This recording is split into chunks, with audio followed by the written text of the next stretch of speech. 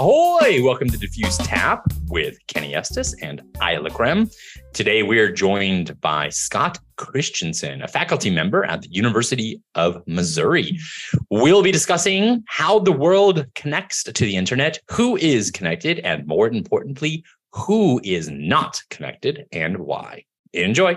Welcome back, everyone. Hopefully you had some good conversations in the tap rooms, which I'm trying to make a thing. We'll see how long this lasts. If you are confused as to what in the world was going on, we have a little bit of a weird format. So here's what's on tap at DiffuseTap. You're seeing a theme. This is a weekly event. We do it every Wednesday at 10 a.m. Central for 168 times. We're going to ever so briefly talk about DiffuseTap and Diffuse, why you're here and why we do this. We're going to hear from Mr. Scott Christensen talking all about the internet and more particularly access to the internet. And then we're going to do two more rounds of breakout rooms, kind of similar to what you just did, because this is mostly networking, 45 minutes of every hour, small groups of alternative investors getting together to have a little bit of a chin wag about what they are up to. But we do want you to learn a little bit as well. So which is why we have good folks like Mr. Christensen on to tell us a little bit about what they're up to and drop some knowledge on all of you. If you do like the networking portion of this, we do once or twice a month in-person meetups in different cities. The next one is August 17th in Chicago, which we are co-hosting with FinTech for Good. So Mr. Culver's the point man there, and we'll send out details there. So definitely check it out. Why? Mr. Culver's not, but no. Is there again an error on the thing? It's Tech for Good is a different gentleman. Oh, my apologies. I misspoke. It's yeah, never mind. See, this is why I got to stick to the script. If I go off script, it's just embarrassing. Isn't it? Yeah, but it's funny now, Mr. Culver. You're like synonymous to Chicago. So there you go. Good for you. Good for you. All right. So anyways, aside from my gaffe, well, Diffuse is the company. The reason we do this is we launch funds. So we use this as an opportunity to learn about what is interesting in the alternative investing space.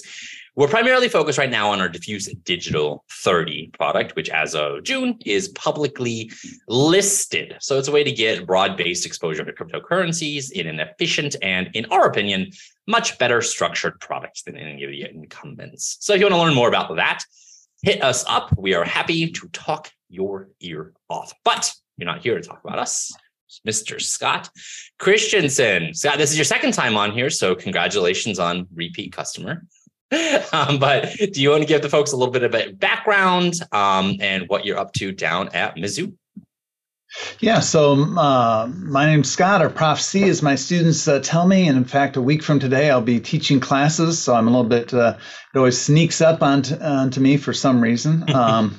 You'd think I would have learned by now, but a little bit different than my other colleagues. I have a master's degree, but I ran an IT business for many years, and I did a lot of work in emerging technologies, and so that's what I teach here. And I am very interested in new technologies to connect people to the internet. That was part of my business, was helping to wire up schools back in the 90s.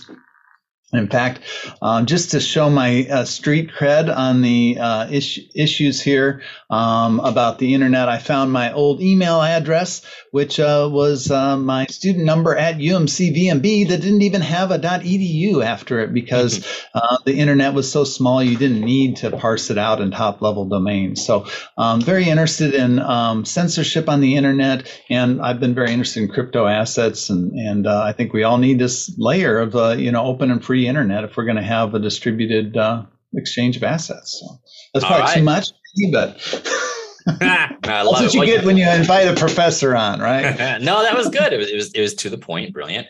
But you dropped a buzzword, so let's jump in. Internet ownership. Apparently, you have thoughts on this. Where do things stand, or what's your perspective on who owns? So, who owns the internet? We think of it as this network of networks, and you go into Wikipedia, that's what it says. It's a network of networks. But in fact, not all networks are the same, right? Because when you land or cross a border, it goes into that country.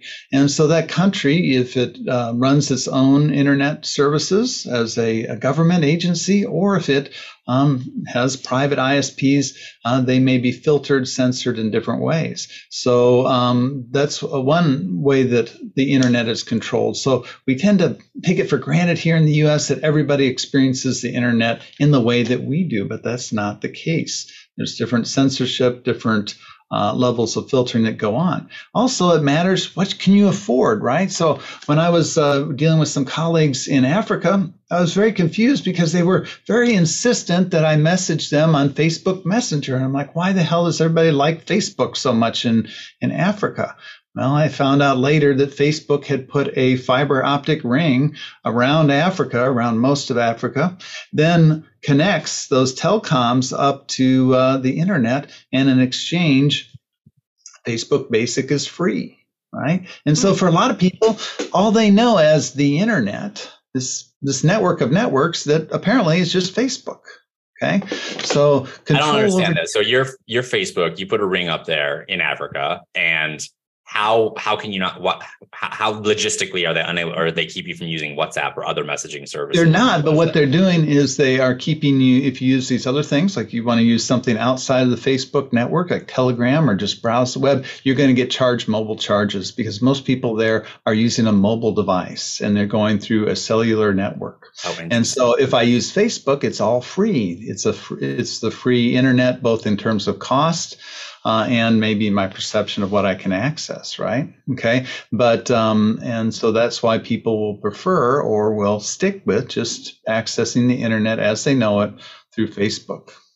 Interesting. So then that obviously creates a problem around Facebook can just decide what you do and don't see, considering that's kind of they do that, right? And so that's the I think that's one of the big issues there is Facebook is also needing to capture, in order to keep its stock price going up and going up and going up, they need to capture new markets. Where are those new markets? Where they're in places that are very poor and don't have the ability. If my ISP started doing that kind of stuff, I'd say screw them, I'd go someplace else. But I have the means to do that.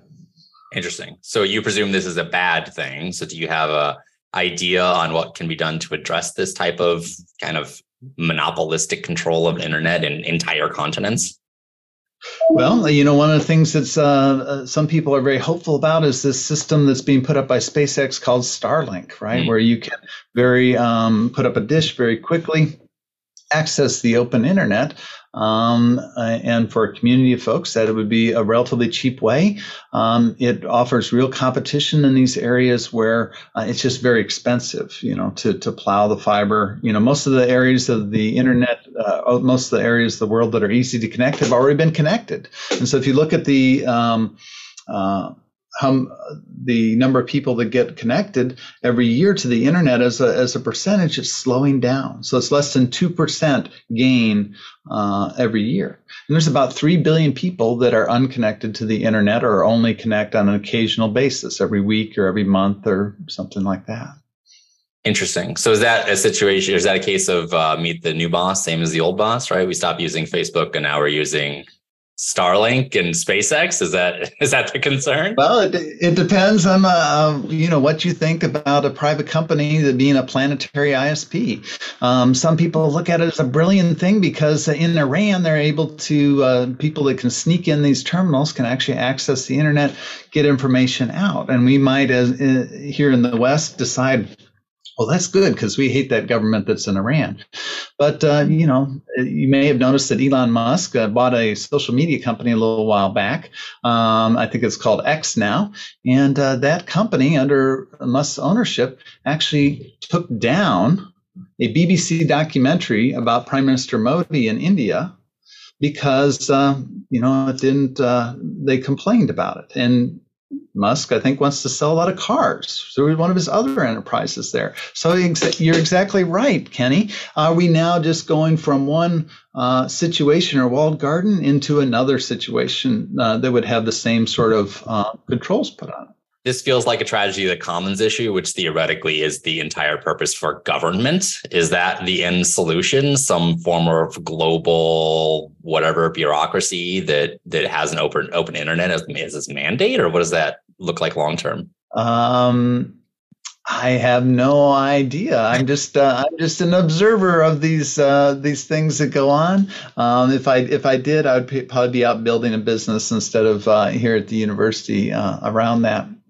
But I think it's a discussion we need to have, and I think it's going to be very difficult because to deal with these planetary-wide ISPs. There's other plans, but I think that Starlink is going to be the only planetary ISP for probably a decade or more, just because of some of the barriers to entry and some of the other problems. So, how should Starlink, how should a planetary ISP be regulated? And do they change their the way they act based on where they're at? Google will censor certain results in certain countries like Germany. So if I want to find Nazi paraphernalia in Germany, even if it's pointing me to a different site outside in the US, outside of Germany, it's going to be blocked, right? Because that's considered part of holding social cohesion.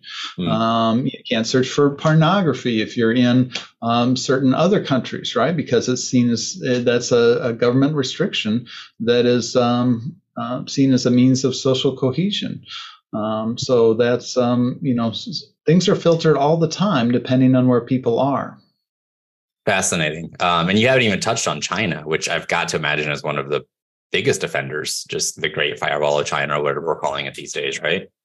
Yes, and you see that through their existing communications, people thought when this came out that, this Great Firewall will not hold, but it turns out it's worked very, very well. And so you see people, there was last year, I believe, that they were using a white paper protest, right, to protest the Chinese government. If you were on your Zoom call, you might hold up a white piece of paper or something like that that says, it doesn't say anything on it. And the algorithm would not flag that because there's no text here saying the Chinese government is bad, but you kind of knew what it meant, right? So there's other ways that people are still able to use these communications channels. But it's very heavily censored. That's one of the big issues when we get into crypto assets about central bank digital currencies, which is what I was talking about last time that we're on here. Can China use those as a means of control as well? So. Fascinating. Well, you started down the digital asset road. So does that help here? Tor browser is kind of Tor network is tied in with the concepts of digital assets, Monero, privacy coins, things like that. Is that a potential mitigating factor in this, censorship issue? I think it can be, and it was very interesting. I just got back from DEF CON. I was there last week in Vegas and got to meet some of the people that run the Tor system. And, one of the things that hadn't occurred to me that they said was that, one of the problems with Tor is the only game in town. How come there's no 5 different alternatives to Tor? So once again, the kind of centralization. So if there's a vulnerability in Tor, if there's the ability to block, they're doing some very sophisticated things to get around blocking. But if when governments figure this out, or when Google figures it out and blocks on the behalf of a government, then you're going to see this one means that everybody relies on being wiped out. And so we don't have the internet in many ways is very centralized, right? So it's become very centralized. Cloudflare is a big system that most websites use. If that goes offline, probably 70% of websites are going to go offline. Okay, so I think Tor, great product. I love it. I teach my students about it, but I think that's also another system we have to look at. Why isn't there a diversity of anonymous systems for browsing? Interesting. So even in this massive decentralized anonymous network, you still have centralization, which is, it makes sense. I hadn't really thought about it before. Digital assets, privacy coins, how does that kind of enter into the conversations, especially when you're talking about CBDCs? I was telling our small breakout group, I'm against central bank digital currencies for many, many different reasons. But I don't know. I mean, that's you guys are more expert. I try and keep up on this. I can't keep up on everything. So I would be very interested in the breakout rooms to hear what the rest of the group has to say. Okay. Fair enough. This is great. And so this is an area of active research for you and trying to figure out what the implications are for kind of society or the world overall, right? And kind of what the socioeconomic impacts are. Any kind of early theories other than like, yeah, this is something that we need to be aware of? Well, it seems like as we have moved more to these commercial systems, they do bow to the wills of different governments. And Freedom House puts out a very good report every year about freedom on the internet. And ever since I had my first email address, it's been going down and down. So it's not trending in the right direction. I think there's lots of potentials for new technologies to be disruptive in this way, but the trend lines are not looking good. Fascinating. Okay. I mean, that makes sense, and something that I hadn't really thought about before. But yeah, there's a huge centralization problem there. But we never have as much time as we'd like, and this is a networking event, so we're going to do some breakout room networking next. Scott, I'm going to always ask you the same question in between breakout rooms, which is tell us the future. What are you excited by? You've already talked about, obviously, censorship is a concern, but what's on your horizon that you think people should really pay attention? You can kind of continue on that trend if you want to. But a couple of housekeeping items for y'all. First off, in the breakout tap rooms, man, this is going to be a hard habit to break. In the tap rooms, it is networking, not pitching. Please be respectful of that and each other. We don't do a full participant list, so if you meet somebody, swap your details then and there, or join our Telegram group. I can't help but notice, just went into the chat. So click the link and you'll be right there. Tap rooms, here's a rough format for it. Ms. Isla, do you have a topic for people to discuss? Yeah, absolutely. Back on the censorship wagon, when you're thinking about censorship of the internet, I guess there are some benefits to it for some people. Can you see a safety concern with the internet and therefore censorship would make sense? Or do you think censorship in general for the internet itself is a bad idea? I'll pop you into rooms now and we'll see you back here shortly. All right. Welcome back, everyone. Hopefully you had good conversations. Scott, floor is yours. Tell us the future. What are you excited for? What are you scared of? Whatever you would like to discuss. Well, I am excited for everybody on the planet because of the college students I get to teach. Even though I'm a little bit nervous about the first week, I tell you, it's always, if you're cynical about the next generation coming up, go work with them, because I think you'll find that they're creative. If they are put in an environment where they are given challenges, they will rise to those challenges. So I'm very excited about having students back on campus, engaging with them. As I said, I just got back from DEF CON. There were a huge number of people in their 20s around these tables hacking for 40 hours at a time to try and break a Tesla. They had to hack a satellite. They were trying to break into a satellite, all this kind of stuff, doing all this advanced stuff that was just so far beyond my understanding of how you would ever, hack something like this. I was just so impressed by these young people. So I'm excited about the future. So I'm not, I'm not an optimist. I don't think everything's going to be utopia, but I think I'm very hopeful for the future. Okay, fair enough. I like it. Optimism for the future generation, and hopefully, people are a little bit more together and can help us overcome some of the internet censorship issues we've been talking about as well. Ms. Isla, do you have another? Oh, that's not what I want to do. Do you have another topic for the breakout rooms? Yeah, absolutely. And maybe we'll piggyback on kind of the future of technology, and maybe we'll ping a little bit into this hacking culture. And who do you think is going to be the next generation to kind of dominate the internet? It's not going to be pets.com, and we tried the crypto thing. Let's see if that makes a comeback. But who do you think is going to be dominating the internet for the next 10 years? I'll pop you into breakout rooms now, and we'll see you back here. Give us more warning before cutting us off. More warning. Okay, I'll give you more warning. We got no 2 worries. seconds. 2 seconds. Oh, 2 seconds. All right. I'll send a longer warning. Thank you. See you later. Bye. All right. Welcome back, one and all. Hopefully you had good conversations. We're going to do a couple wrap-up items if I can find the right slide. Bam. There we go. This is, like I said at the top of the hour, this is weekly 10 a.m. Central. Come check it out. Next week, we're going to be talking about US and how to become crypto competitive again. Regulation, like we were just talking about in our last breakout room, seems to be driving a lot of people away from the US. DiffuseTap in person, August 17th in Chicago. I'm guessing that's actually 2023. Definitely not David Culver. It's FinTech for Good. Come check it out. September 13th in YC with Mr. Andy Harrison being our good ambassador.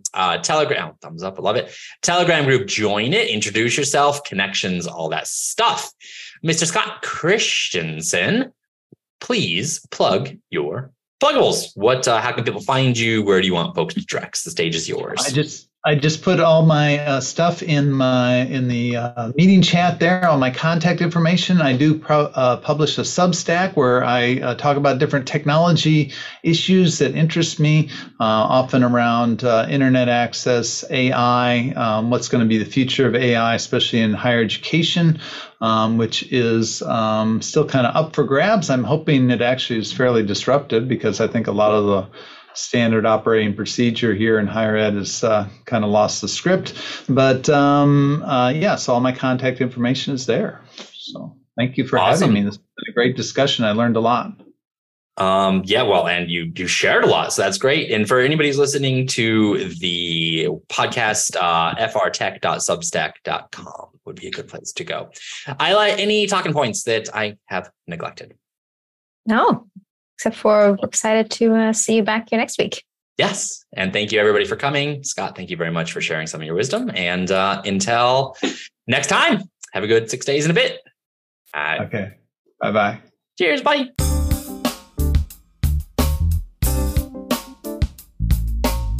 That's all, folks. Hope you learned something new. If you join us on Zoom every Wednesday at 10 a.m. Central, you can also network with other fascinating alternative investors from all over the world in small groups of 4 or 5.